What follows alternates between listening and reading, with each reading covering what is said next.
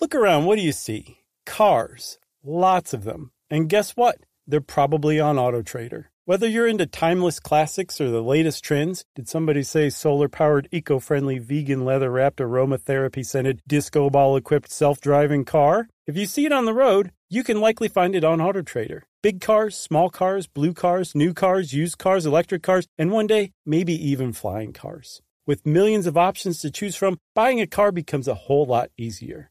See it, find it, AutoTrader. Hey everyone, Homes.com knows having the right agent can make or break your home search. That's why they provide home shoppers with an agent directory that gives you a detailed look at each agent's experience, like the number of closed sales in a specific neighborhood, average price range, and more. It lets you easily connect with all the agents in the area you're searching so you can find the right agent with the right experience and ultimately the right home for you. Homes.com. We've done your homework. Ahoy, everyone. For this week's Select, I've chosen our episode on Project Azorian, one of the coolest, most bonkers Cold War capers the CIA ever attempted. And I don't have to tell you, the CIA did some bonkers stuff during the Cold War. So sit back, pull up your favorite volume on naval history, and use it to clench onto while you're driven to thrills by this episode of Stuff You Should Know. Welcome to Stuff You Should Know, a production of iHeartRadio.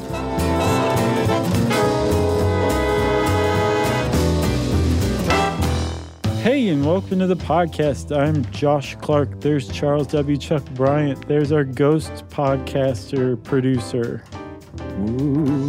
who's invisible. The ghost of Jerry's past.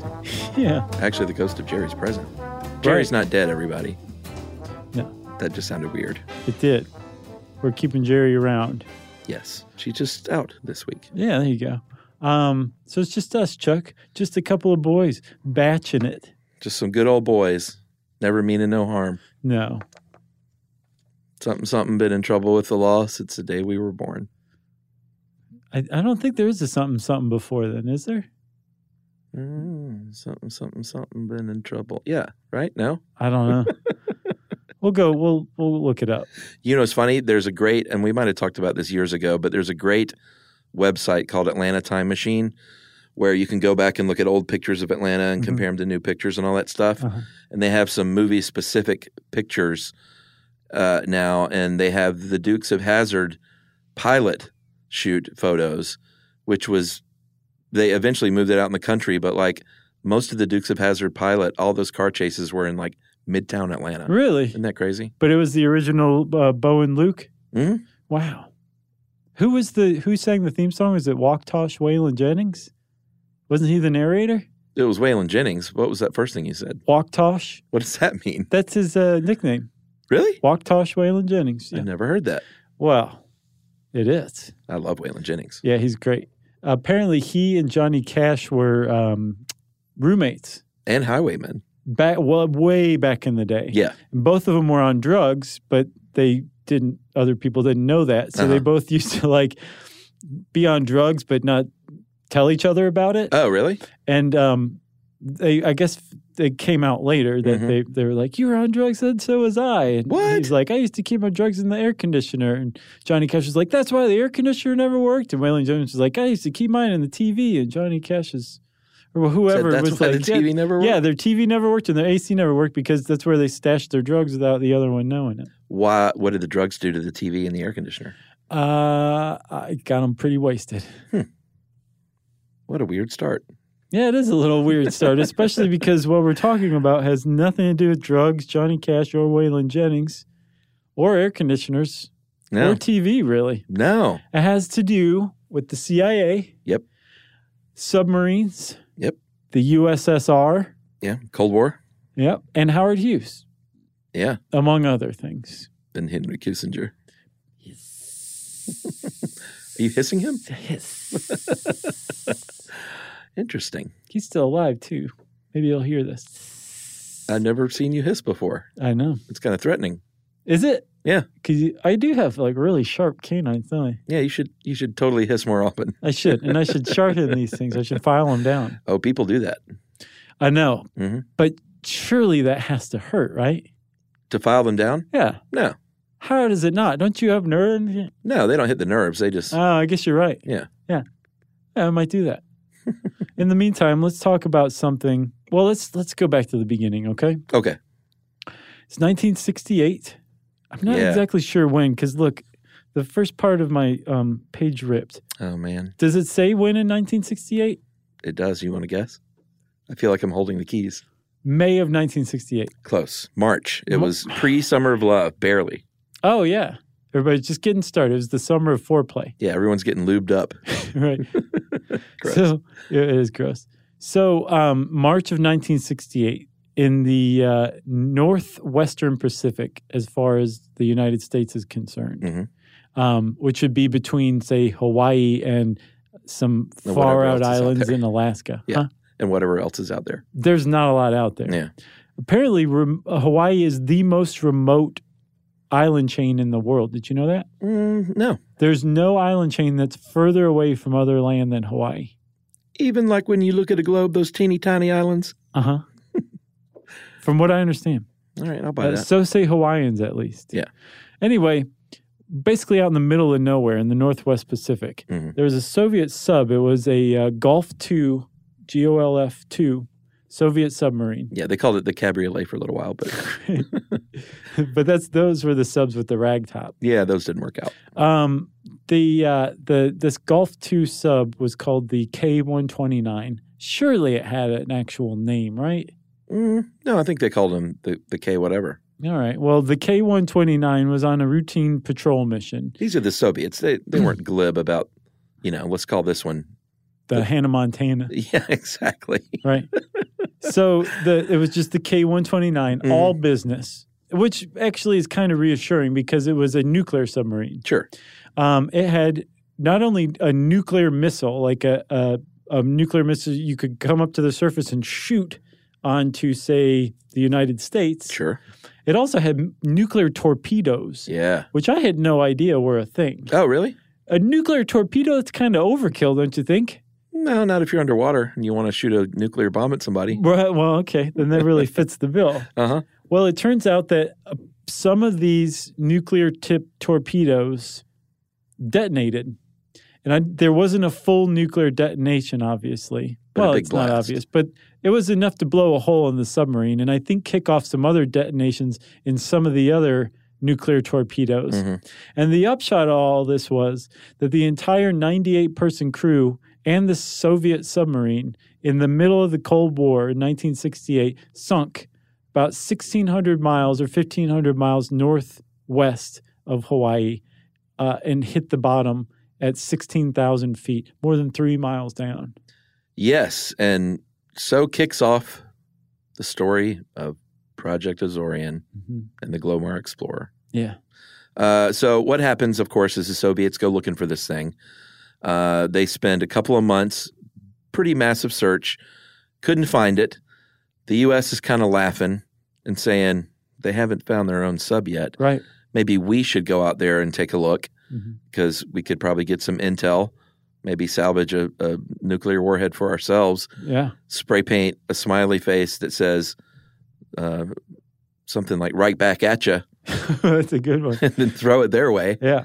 And in 1968, August of 1968, just, quite a few months later, they actually found it. The United States of America located this thing. Yeah. So this is the official story. Here's the thing that I figured out from researching this story. You can also go ahead and assume that all of this is fabricated and that there's actually other stuff that was actually going on. Yeah, this is the story that's been handed to the public. This actually may be the story that covers up an assassination in Brazil or something like that. Who that knows? Could be the whole reason this story exists. Because we're talking about a covert operation in the 60s and 70s by the CIA. Okay, so just take everything with a grain of salt. Yes. But the story as it was reported, and as far as the CIA has ever admitted, was that the Air Force and the Navy both had listening devices throughout the Pacific.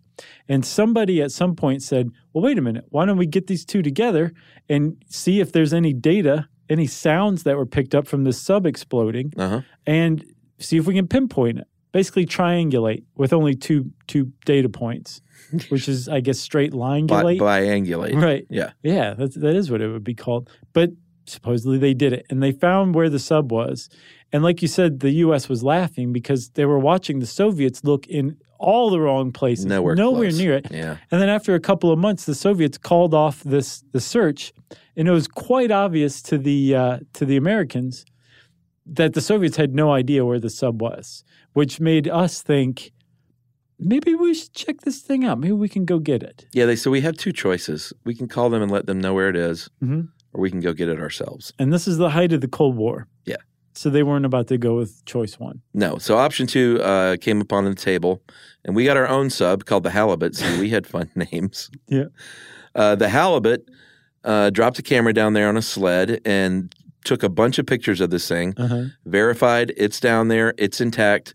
We don't know for sure if we can go get it, but we should try, because if we can get this thing, not only do we have potentially information on how these warheads are being built by them, but we might also be able to bust their codes with this cryptographic equipment they have down there. Mm-hmm. And so let's launch a project, and we love naming things, so let's name it Project Azorian. Yeah, I guess that's the name of a person from the Azores, maybe? Maybe. No idea where they come up with these names. God love them. Who knows? But Project Azorian was the name of this idea to go see if we can get this sub, right? Yeah, which means, of course, we're not going to go out there next week and start looking. Like, there's a long process that has to be undertaken before we can even figure out if we can do this. Right. So they actually did get together like a working group, a top secret working group of engineers and nautical engineers and any kind of engineer you can think of, and said, how would you do this? Yeah. There's a submarine, a 2,500-ton submarine, 300 feet long. That's a thing in and of itself. It's a big sub. Like, that'd be hard to pick up off land. Sure. But it's not on land. It's underwater. It's 16,500 feet under the surface of the Pacific Ocean, in the middle of nowhere, about as in the middle of nowhere as you can get. And how could we do this? How could we possibly pick this up? And wait, before you answer, you engineers, the Soviets can have no idea what we're doing, because they will probably sink any ship that they thought was going after this. I love this stuff more than most stuff in the world. Yeah. Like when there's this incredibly challenging, almost insurmountable task. Right. And people get a lot of smart people together and say, let's start brainstorming on if this is even possible. Right. I just think it's really cool and I bet these people, the engineers, are like, oh my God, this is a dream, right, to come up and try and solve this problem. Plus, the CIA said that they are holding my family hostage, well, so I better get to work. So they decided, here's what the only way we can try this is by doing this. It's going to involve 3 large vessels. Mm-hmm. One is a recovery ship that basically has a chamber with a bottom that could open and close. Like that ship in the abyss. Yeah. A moon pool. In fact, I bet James Cameron totally glow-marred this. Totally. For his own needs. It would have a docking leg system that basically turned it into an underwater, on the ocean floor platform. That I did not get. I think just basically it goes down there, instead of like hovering in place, turns into a building. But I don't understand. I didn't understand how. But yes, that is the understanding. Well, I had 4 legs. But that's crazy. That means that it had 4 3-mile-long legs. No, that doesn't make much sense, though, does it? You know what I mean? I need to see a picture. I've seen pictures of it. I still don't know what they're talking about with the legs. Yeah. Huh. Well, I don't know then. So, but that's one. That's the ship that they sail out there to undertake the whole mission, right? Yeah. There's 2 others that they have to come up with too. That's right. Capture vehicle. So that had a grabber on it. Yeah. Like one of those banana clips that girls used to wear in the 90s. Yeah. But for a 2,500-ton submarine. Yes, and it wasn't just like, hey, use a little grabber like that banana clip. It was specifically designed to attach to the submarine. Right. It was the fit one like a glove. The one thing it was designed to do. That's correct. So that's step 2. If you have one of these things and you're loading it onto a massive ship, I think a 700-foot ship is what they came up with, 618-foot long ship, many, many meters long. So many meters. Somebody's going to say, what is that? Well, the Soviets would. Yes, because they're flying over the U.S. with their spy satellites ever since Sputnik got up there. Yeah. So they're going to want to know what that is. The Soviet analysts are going to point this out. So if you have this big, long ship that sticks out like a sore thumb, because what are you doing with that thing? What are you also doing with this big grabber? How do you get around the grabber part, at least, Chuck? The grabber? Yeah. Well, you must be talking about the barge. I am. So this is pretty amazing. Yeah. This thing had a retractable sunroof, basically. Mm-hmm. And the whole reason this thing was here was to hide everything, right? Right. So they built the grabber vehicle, the vehicle number 2, inside the barge. Yes. But like you said, the barge had a sunroof. The thing about the barge was it was also designed to be submersible. Mm-hmm. So what they did was they built a barge that they built the grabber inside of, floated the barge out to this huge 618-foot ship number 1, submerged it underneath the ship, yes. Opened up the sunroof on the barge, opened up the moon pool on the big ship, and raised the grabber vehicle into the 618-foot ship so that the Soviets never even knew the grabber vehicle existed. They never saw it. It just didn't exist. And they had to build all this stuff from scratch. Right. It wasn't just like they had a grabber laying around that fit a Soviet sub. Precisely. Or this barge that could become invisible by all accounts. And this is what this working group came up with. Like, these are the things you need to do this. Yes. And the CIA said, who can we possibly get? Who in the world? Well, Howard Hughes. Yes, Mr. Howard Hughes, specifically the Summa Corporation, and that was a part of the Hughes Tool Company. Mm-hmm. And they said, go build this thing at 36,000 tons, 618 feet, like you said. Right. And they called it the Hughes Glomar Explorer because Global Marine was the company that operated it, and that's just an abbreviation of Global Marine. I did not know until a couple days ago. Yeah, it's sort of a disappointing end to what Glomar meant. Yeah. Because it sounds kind of like space agey. It definitely does. Like, wow, look at the healthy glow from radiation exposure on that thing. Glomar. Glomar's got a great glow. And here's the other cool thing, because there would still be a big behemoth ship out there in the ocean, in the Pacific, and the Russians would wonder what was going on. So they said, here's the deal.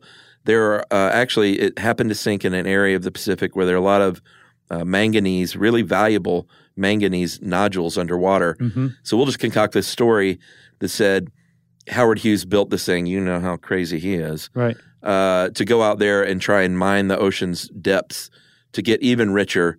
And people actually bought that. Right. Like the press even bought it. They went to the trouble of saying this is actually a really good cover story because there was manganese deposits in the area. It checked out. There was the idea of deep sea mining was very new.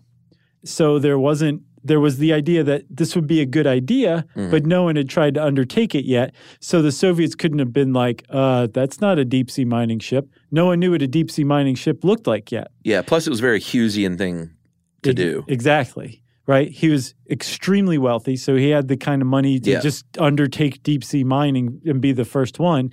But he also operated in strict secrecy, and the press used to watch his operations and projects from the outside and just make guesses about it and create rumors. But it didn't matter because it was all just conjecture and rumors, right? Yeah.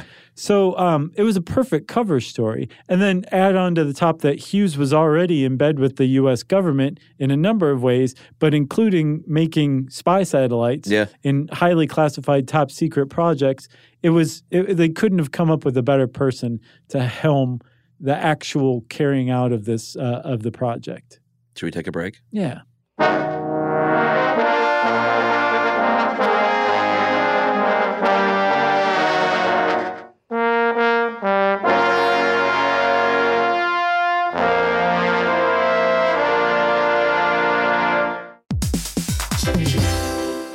Hey, everybody, fire up the grill. and fire up the party. Get the Weber Sear Wood Pellet Grill. Smoke, roast, and sear on the same grill. That's right. You can go from low and slow on smoke boost mode at 180 degrees all the way to high heat sear at 600 degrees. And it's got a full grate sear zone so you can put more food on the flame. That's right. Plus, you can utilize the smoke boost setting to intensify that smoky flavor. And direct flame cooking creates searing, crisping, and browning, so your food will look as good as it tastes. That's right. The grill is hot in 15 minutes and cleanup is easy. You'll cook on 2 levels at the same time so you can make enough for everyone, then clean up quick with a pull and clean grease and ash management system at the front of the grill. Cook confidently with intuitive digital controls at the grill and enjoy the sleek, easy-to-use surface. Plus, you can add a heavy-duty rotisserie or rust-resistant griddle insert to up your game. So get fired up for your new Weber Sear Wood Pellet Grill.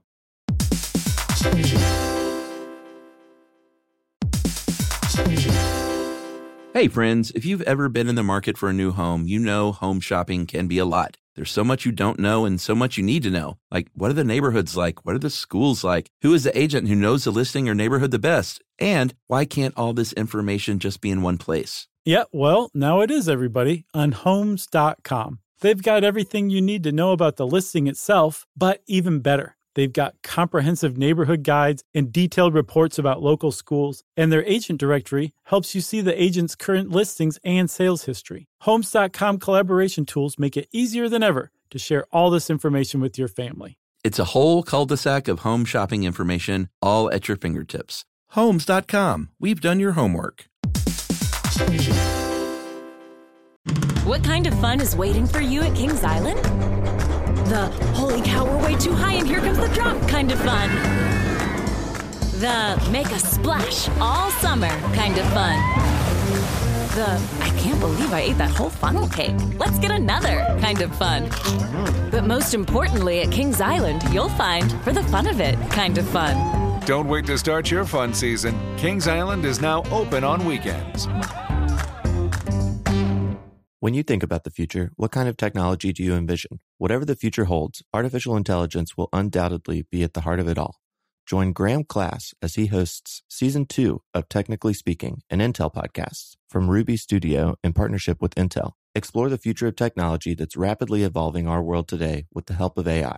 There's still so much work and research needed to fully understand the power and potential of AI, and Intel is at the forefront of implementing AI and revolutionary technology that's changing the world we live in for the better. In each episode, Graham interviews the minds transforming medicine and healthcare, retail, entertainment, personal computing, and more, while pioneering new uses for AI in these spaces. Tune in every other Tuesday and explore the latest technology that's changing our world today and creating a more accessible tomorrow. Listen to Technically Speaking, an Intel podcast on the iHeartRadio app, Apple Podcasts, or wherever you get your podcasts.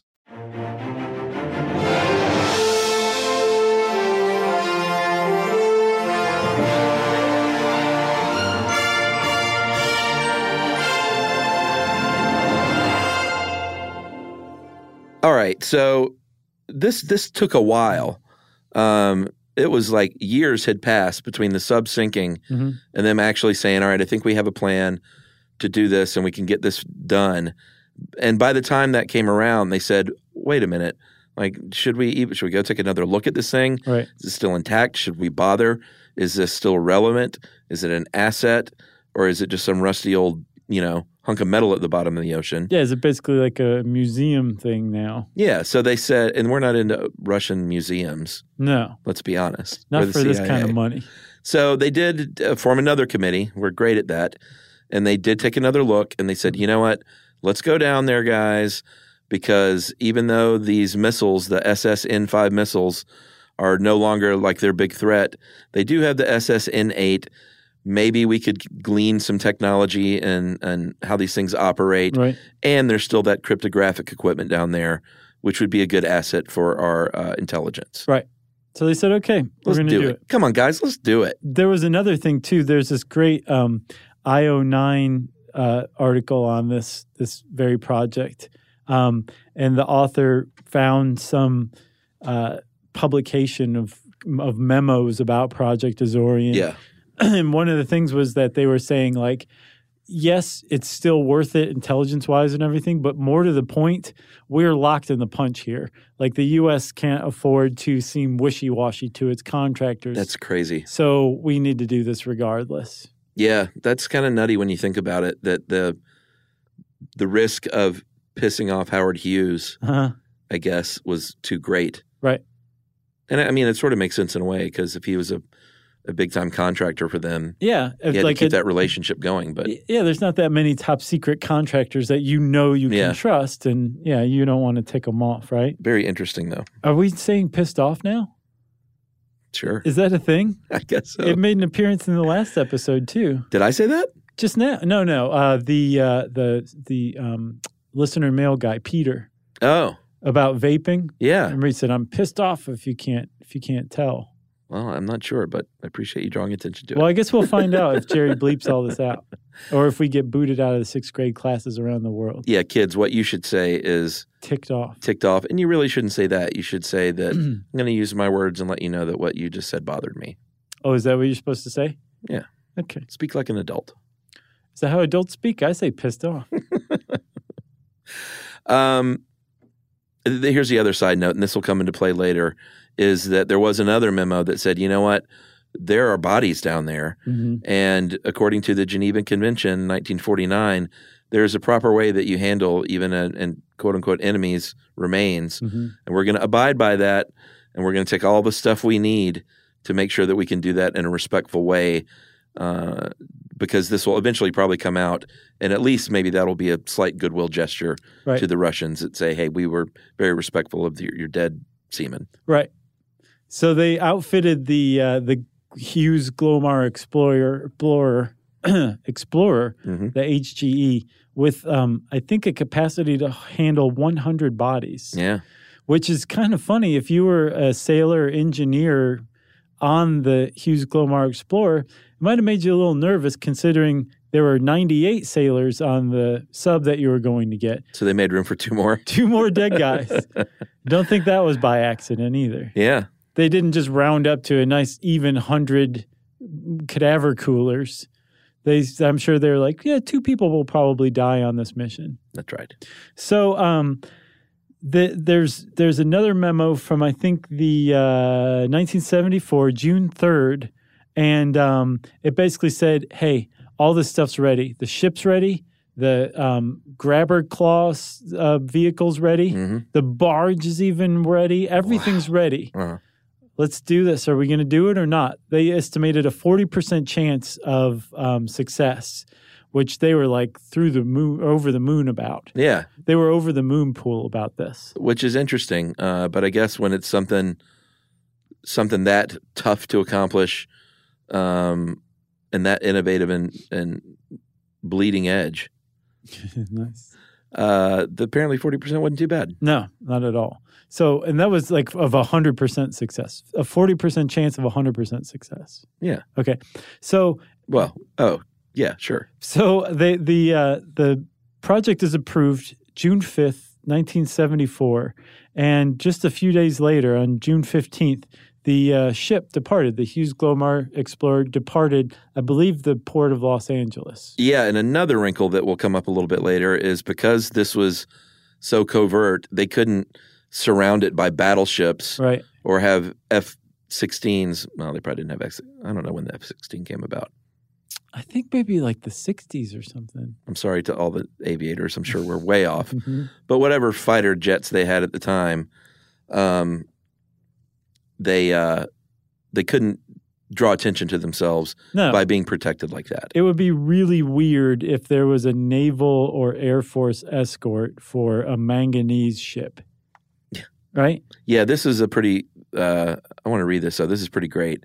This quote from the CIA to kind of just drive it home of what a task was before them. Someone in the CIA said this: imagine standing atop the Empire State Building with an 8-foot wide grappling hook on a 1-inch diameter steel rope. Your task is to lower the hook to the street below, snag a compact car full of gold, and lift the car back to the top of the building. And on top of that, the job has to be done without anyone noticing. And that essentially describes what happened there. Right. That's what they were doing when they shipped out. That was the task ahead of them, right? Yes, and add to this that It keeps getting worse. but the Soviets were still surveilling everything. Right. So remember, like they couldn't have a U.S. Navy escort of a deep sea mining ship that just looked really weird. But that's not to say the Soviets didn't send their Navy out to see what was up.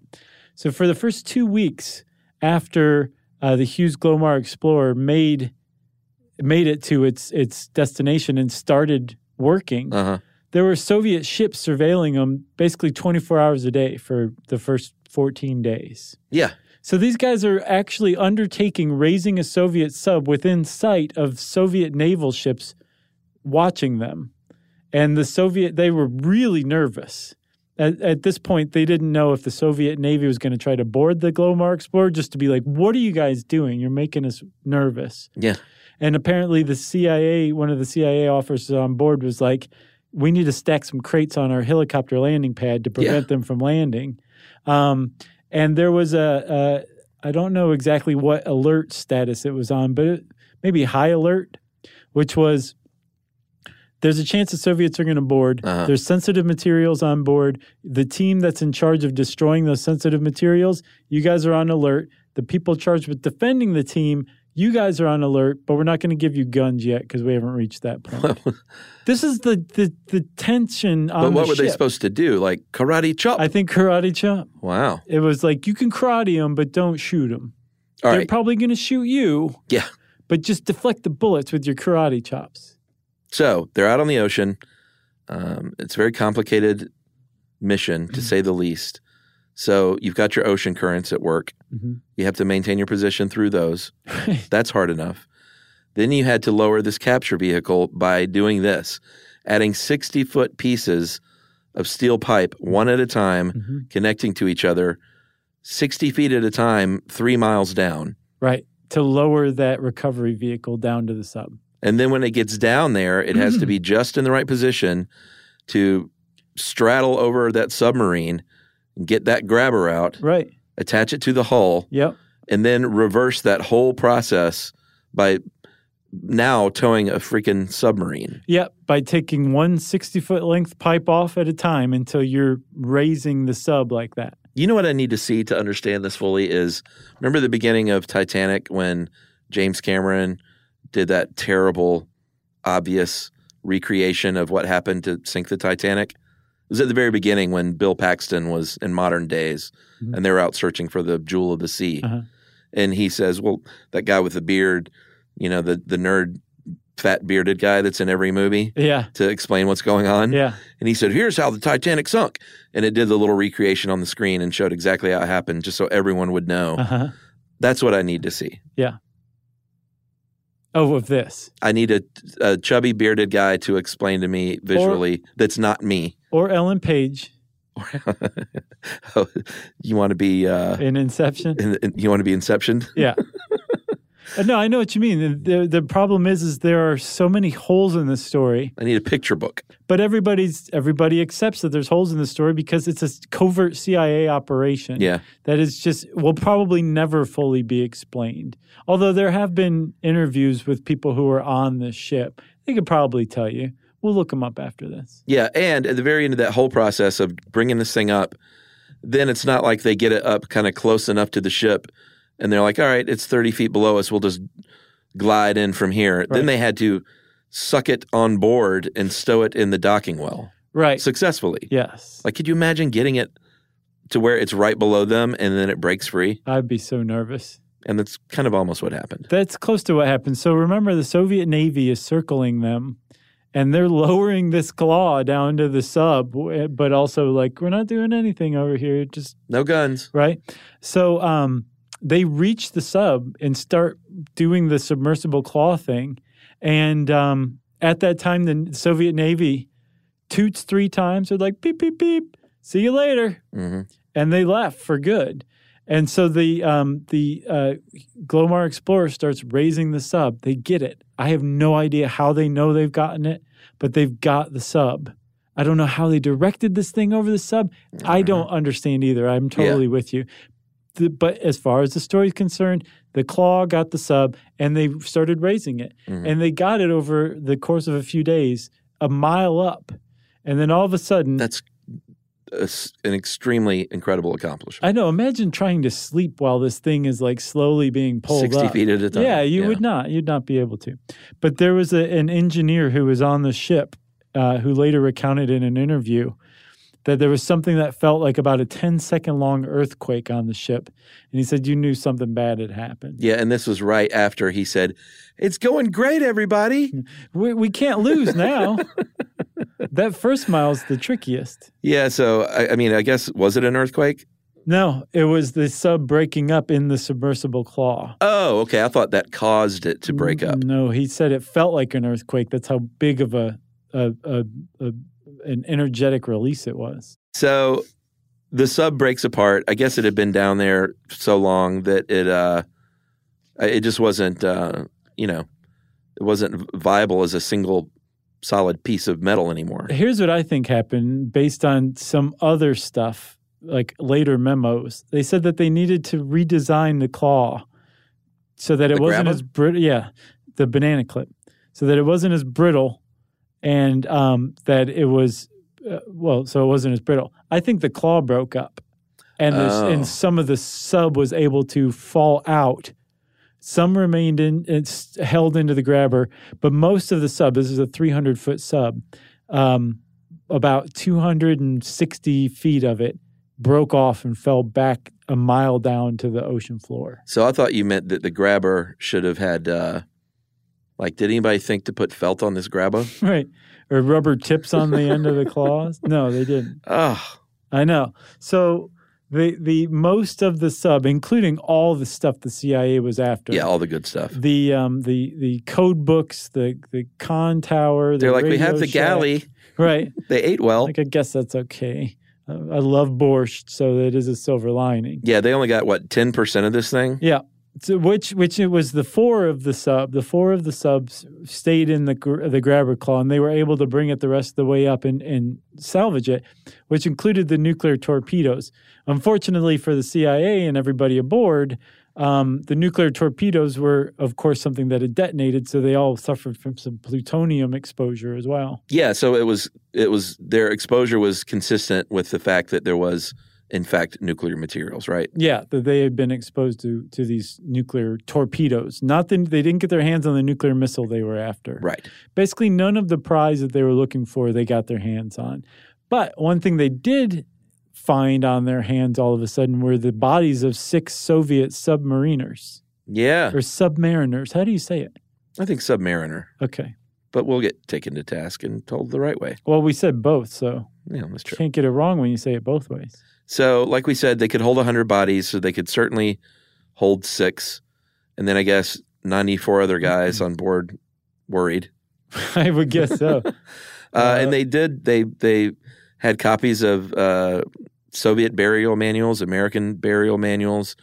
They had the ceremony. Did you watch the video of this? I did. Well, some of it. They filmed it in color. Uh-huh. And I love how is it you who wrote this part? Yeah. I love how you put it, that bizarre and inexplicably futuristic video. Yeah. It looks weird. It does look like a George Orwellian, transmission from the future. Right. But if the future was in the 1980s and it was being written in the 1920s. Right. And the reason why I put my finger on it finally, it's men wearing matching coveralls and hard hats, disposing of bodies. And the video quality is just weird. Just perfectly weird, yeah. Just go check it out. CIA Project Azorian Burial at Sea, I think, would probably bring it up on YouTube. And eventually this film was turned over to Boris Yeltsin. Somebody still loves you, Boris Yeltsin. In 1992 by CIA Director Robert Gates at that time. Yeah. Should we take another break? Yeah, I think we're going. All right. It's going well. All right, we're going to wrap up this whole mess in just a minute.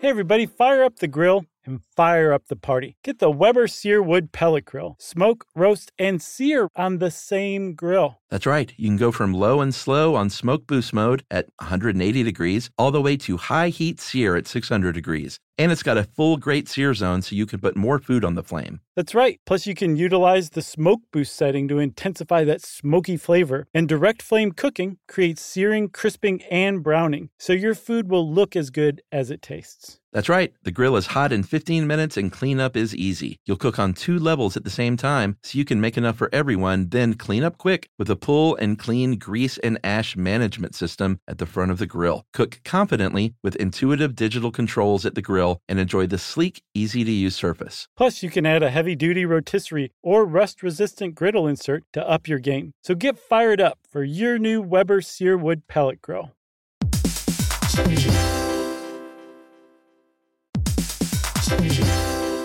Hey friends, if you've ever been in the market for a new home, you know home shopping can be a lot. There's so much you don't know and so much you need to know. Like, what are the neighborhoods like? What are the schools like? Who is the agent who knows the listing or neighborhood the best? And why can't all this information just be in one place? Yeah, well, now it is, everybody, on Homes.com. They've got everything you need to know about the listing itself, but even better. They've got comprehensive neighborhood guides and detailed reports about local schools, and their agent directory helps you see the agent's current listings and sales history. Homes.com collaboration tools make it easier than ever to share all this information with your family. It's a whole cul-de-sac of home shopping information, all at your fingertips. Homes.com. We've done your homework. What kind of fun is waiting for you at Kings Island? The holy cow, we're way too high and here comes the drop kind of fun. The make a splash all summer kind of fun. The I can't believe I ate that whole funnel cake. Let's get another kind of fun. But most importantly at Kings Island, you'll find for the fun of it kind of fun. Don't wait to start your fun season. Kings Island is now open on weekends. When you think about the future, what kind of technology do you envision? Whatever the future holds, artificial intelligence will undoubtedly be at the heart of it all. Join Graham Class as he hosts Season 2 of Technically Speaking, an Intel podcast from Ruby Studio in partnership with Intel. Explore the future of technology that's rapidly evolving our world today with the help of AI. There's still so much work and research needed to fully understand the power and potential of AI, and Intel is at the forefront of implementing AI and revolutionary technology that's changing the world we live in for the better. In each episode, Graham interviews the minds transforming medicine and healthcare, retail, entertainment, personal computing, and more, while pioneering new uses for AI in these spaces. Tune in every other Tuesday and explore the latest technology that's changing our world today and creating a more accessible tomorrow. Listen to Technically Speaking, an Intel podcast on the iHeartRadio app, Apple Podcasts, or wherever you get your podcasts.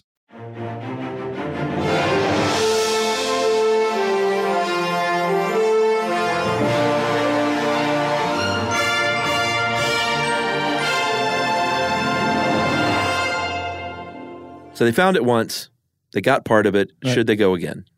That was the big question, right? And there was a lot of discussion. The CIA, for its part, was like, I don't know if there's anything left of that sub. Like, it's the 70s now. Right. We lucked out that it was intact to begin with after a series of explosions. Yeah.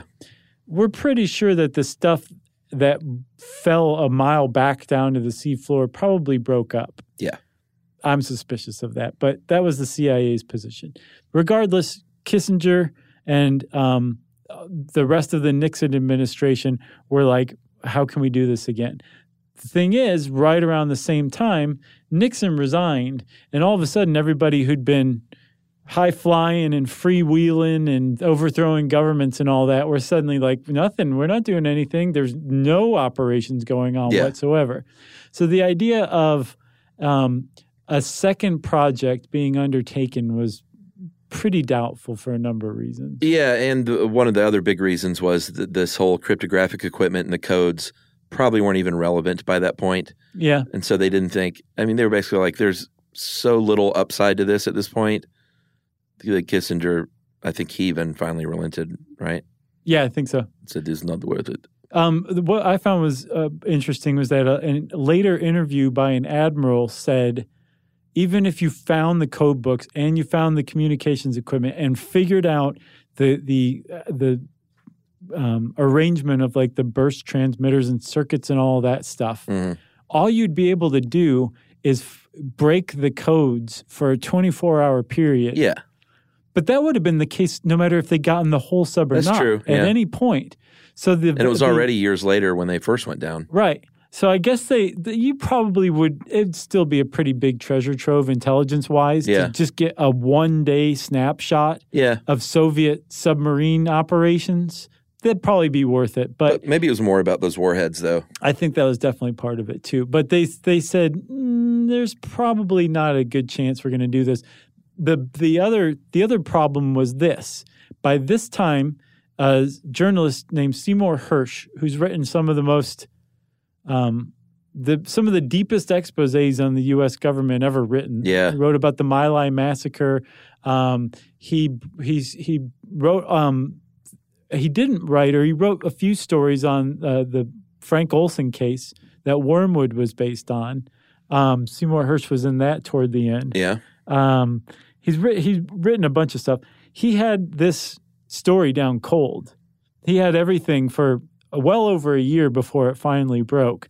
And the CIA director went to Hersh and said, please don't say anything about this. Please sit on the story. Please sit on the story. And behind Hersh's back, or right from under him, the story ended up breaking in the most bizarre, suspicious way it possibly could have. Yeah, well, and even before that, a very famous term came about because of this. There was a Rolling Stone writer named Harriet Ann Philippi, and she flat out asked the CIA to reveal its existence, and that's where the phrase, we can neither confirm nor deny its existence came into play, right? Which is now known as the Glomar response. Right. If you've ever heard that, that's where it comes from. Yeah. Which is a great little cherry on top, I think. Yeah, I think so too. Even though this isn't the end. No, it's not. It gets even weirder, to tell you the truth. Yeah. So Harriet Ann Philippi was asking about Project Azorium because there was a cryptic, weird little short news blurb in the Los Angeles Times that was basically about some gossip and rumor that was circulating at the LAPD. Yeah. And among cops in LA, there was a rumor that the Hughes Corporation had cooperated and carried out a project to retrieve a lost Soviet sub with the CIA. There weren't any other details about that. They said it was in the Atlantic Ocean. There were a lot of problems with this story, but for the first time ever, it started to see the light of day.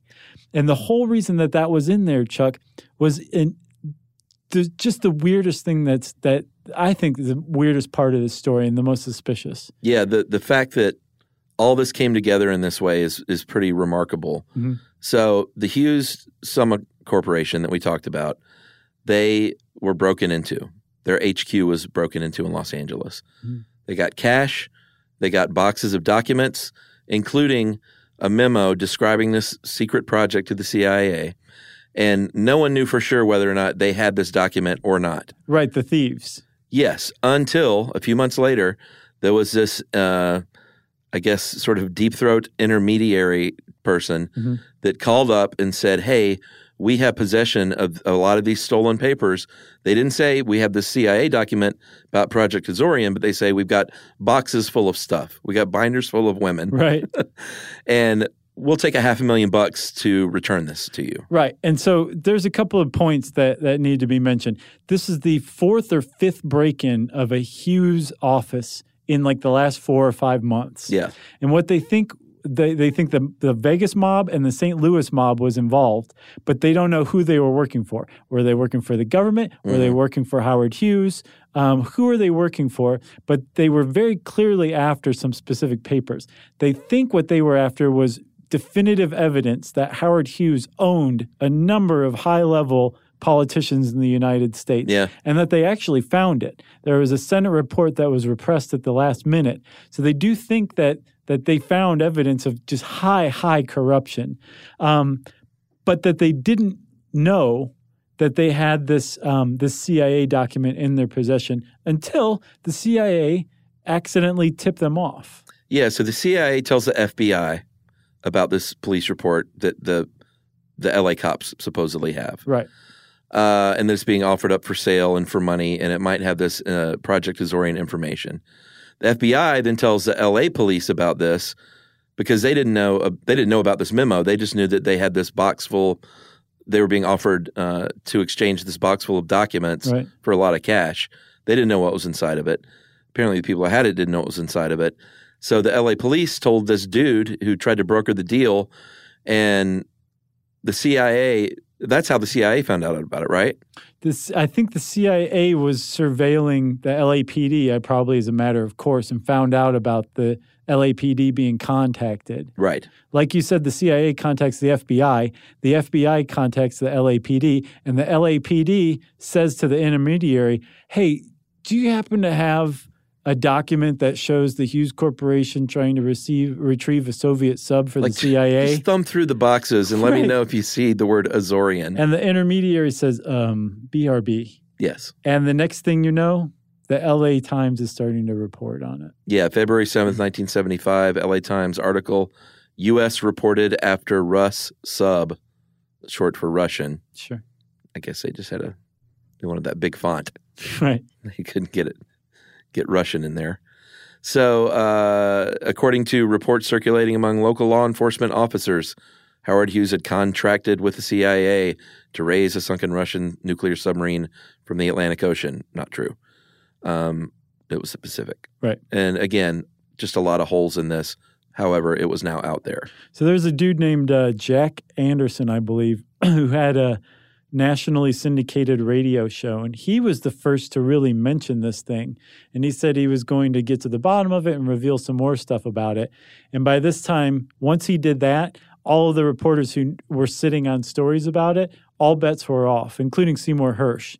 And so mysteriously, the day after Jack Anderson mentions it, there's front page in-depth stories about Project Azorian, which they incorrectly called Project Jennifer, on newspapers around the country. And the cat was out of the bag, as they say. I'm Jack Anderson, and that's the last word. That's good stuff. Sounds like that's the kind of show he would have had. Yeah. Yeah, he's got his fedora with scoop like in the bill. Yeah, I'm kind of curious about why Jennifer was the name of the compartment. So so a compartment sounds like some sexist thing to me, if you ask me. I think it was just maybe like a hurricane, like that was up for usage. Okay, but the compartment, it's the kind of like all communications, all memos, all everything that has to do with this project goes into this compartment. And somebody thought the compartment name Jennifer was the name of the project. So they messed that up. Yeah. But they got just about everything else right. And so by the time that this story comes out, the U.S. is like, well, the Soviets are about to unleash hell on earth diplomatically, maybe militarily. This is going to be really bad. And the U.S. braced itself for a response. And out of Moscow, crickets. Yeah, and for very good reasons, all of which kind of tie back to embarrassment. Three things mainly. They would have to admit that they lost a sub, which would be embarrassing. Yep. They would have to admit that they couldn't find it, and the U.S. could find it. Mm-hmm. Super embarrassing. Right. And then they had to admit that we were following them out there in the ocean and saw them doing something, but we turned around and went home. We went beep, beep, beep, see ya. Triple embarrassment. So they said, "Niet, we're not doing it." And I think it's interesting. I've seen a bunch of stories lately about the Cold War where we knew something that the Soviets knew, but no one could admit it out loud. Yeah. So there was a lot of sitting back and like, all right, are they going to say something? Uh-huh. Are they going to say something? Right. All right, they're not saying anything. No. So despite this assessment that the Soviets weren't going to publicly acknowledge this, and the United States certainly didn't publicly acknowledge it either. No. Despite that, it was clear that the Soviets also weren't going to be like, sure, go ahead, try to get the rest of the sub. They were worried that if they did go back out, the Soviets would maybe sink whatever ship tried to go out there. Yeah. The Soviets had a military presence, a naval presence around the site the whole time from that moment on, once the story broke. Fool me once. And they said, that's it, it's done. So for all we know, they went back and managed to sneak it out from under the Soviets. Who knows? For all we know, this never happened, and that all of this is actually a cover story for that break-in of the Hughes Corporation. That's what I think. Yeah. Or for all we know, this is all gospel truth. I don't know. Maybe it's sitting next to a spaceship in Area 51. Right. Deep within the earth in a bunker. It very well could be, Chuck. Don't be so naive. In the end, in today's money, it cost about $3 billion. And here's the kind of fun ending. Is that Glomar Explorer, remember the barge? Mm-hmm. It was eventually retrofitted to be a regular deep sea drilling barge. The whole ship. Oh, I thought just the barge was. No, the whole ship was. So it was finally sold only 8 years ago to a private company for $15 million. Yeah, I think for scrap. Oh, the secrets therein. I know. Can you believe it? But they actually finally did do deep sea mining. And then get this, Howard Hughes got a free deep sea mining ship out of it. Because the government paid him to build it. That guy. Well, if you want to know more about Project Azorian, you should probably go back in time and join the CIA. And since I said that, it's time for listener mail. Oh, and shout out to the great IO9 article, that time the CIA and Howard Hughes tried to steal a Soviet submarine by Mark Strauss. That was a great source. So too was Seymour Hersh's 1975 New York Times article on the whole thing, where he mistakenly calls it Project Jennifer. Wah, wah. And there were a bunch of other sources too. And we'll go ahead and shout out Pinto Madness again. Why not? Because why not? All right, listener mail? Yeah. I'm going to call this a really great thing that you should think about throwing a few bucks to. Hey guys, want to preface this by saying I'm not looking for a shout out. It's always a good way to get a shout out. Yeah. I run a charity trivia night every year in honor of my late wife that passed away from brain cancer a few days after we got married in the hospital.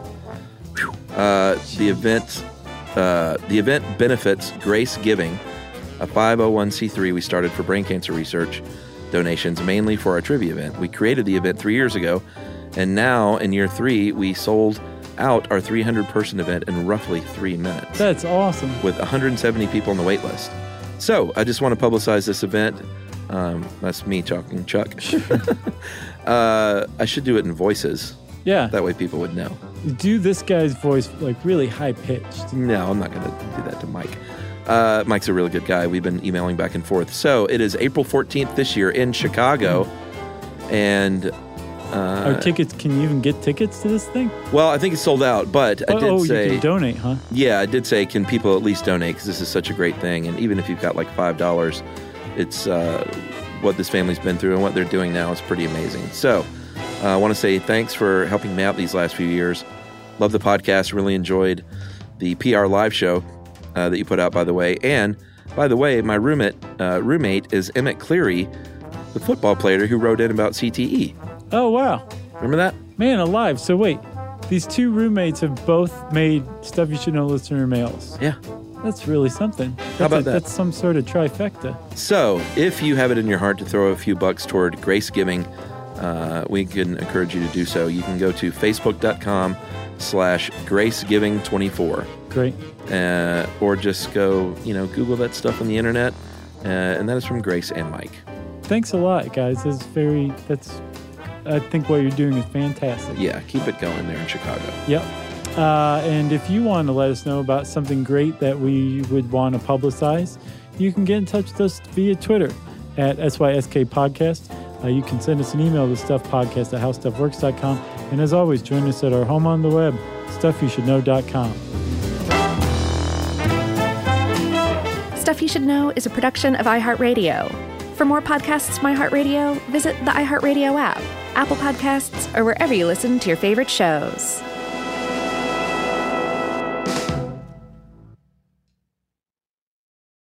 Life in our modern age comes at you pretty fast, which makes our time away especially valuable. When I take time to relax, I like to get far from my everyday life, immerse myself in natural beauty, and have unique experiences. But you don't have to leave the U.S. to experience tropical rainforests and islands filled with adventure, warm culture, and national treasures. Visit Puerto Rico, an island with a vibrant spirit that will sweep you away. Because when you visit, you don't become part of the island, it becomes part of you. In Puerto Rico, you can forget where you came from and embrace where you are. Puerto Rico, where visits end, but stories last forever. No passport required for U.S. citizens and permanent residents. Learn more and plan your trip at discoverpuertorico.com. Hey, if you haven't heard of Visible, well, now you have. They're the wireless carrier that's making wireless visible. It's in the name. Switch to Visible, the wireless company that makes wireless visible. Get a one-line plan with unlimited 5G data powered by Verizon as low as $25 a month every month, taxes and fees included. Use promo code STUFF20 to receive $20 off your first month for listening to this podcast. Switch now at Visible.com. For data management practices and additional terms, visit Visible.com. The Visible monthly rate is $25 per month. Ready, set, griddle this grilling season. Get the Weber Slate rust-resistant griddle. With a carbon steel cooktop that's safe for metal tools, it's pre-seasoned and ready to cook on right out of the box. It's the griddle that stays ready, not rusty. This griddle heats evenly edge to edge. It reaches up to 500 degrees, and the Weber Works Prep Cook and Store system keeps cooking supplies handy. You can carry all the food, condiments, and utensils you need. So get fired up for your new Weber Slate rust-resistant griddle. Childproofing people's homes is hard, but Duracell is making it just a bit simpler. Not only are they committed to educating parents, caregivers, and medical professionals about the importance of battery safety, they make the only lithium coin batteries with a non-toxic bitter coating to help discourage children from swallowing them. Duracell even features child-secure packaging designed to avoid accidental opening. Learn more at Duracell.com/powersafely. Available on 2032, 2025, and 2016 sizes.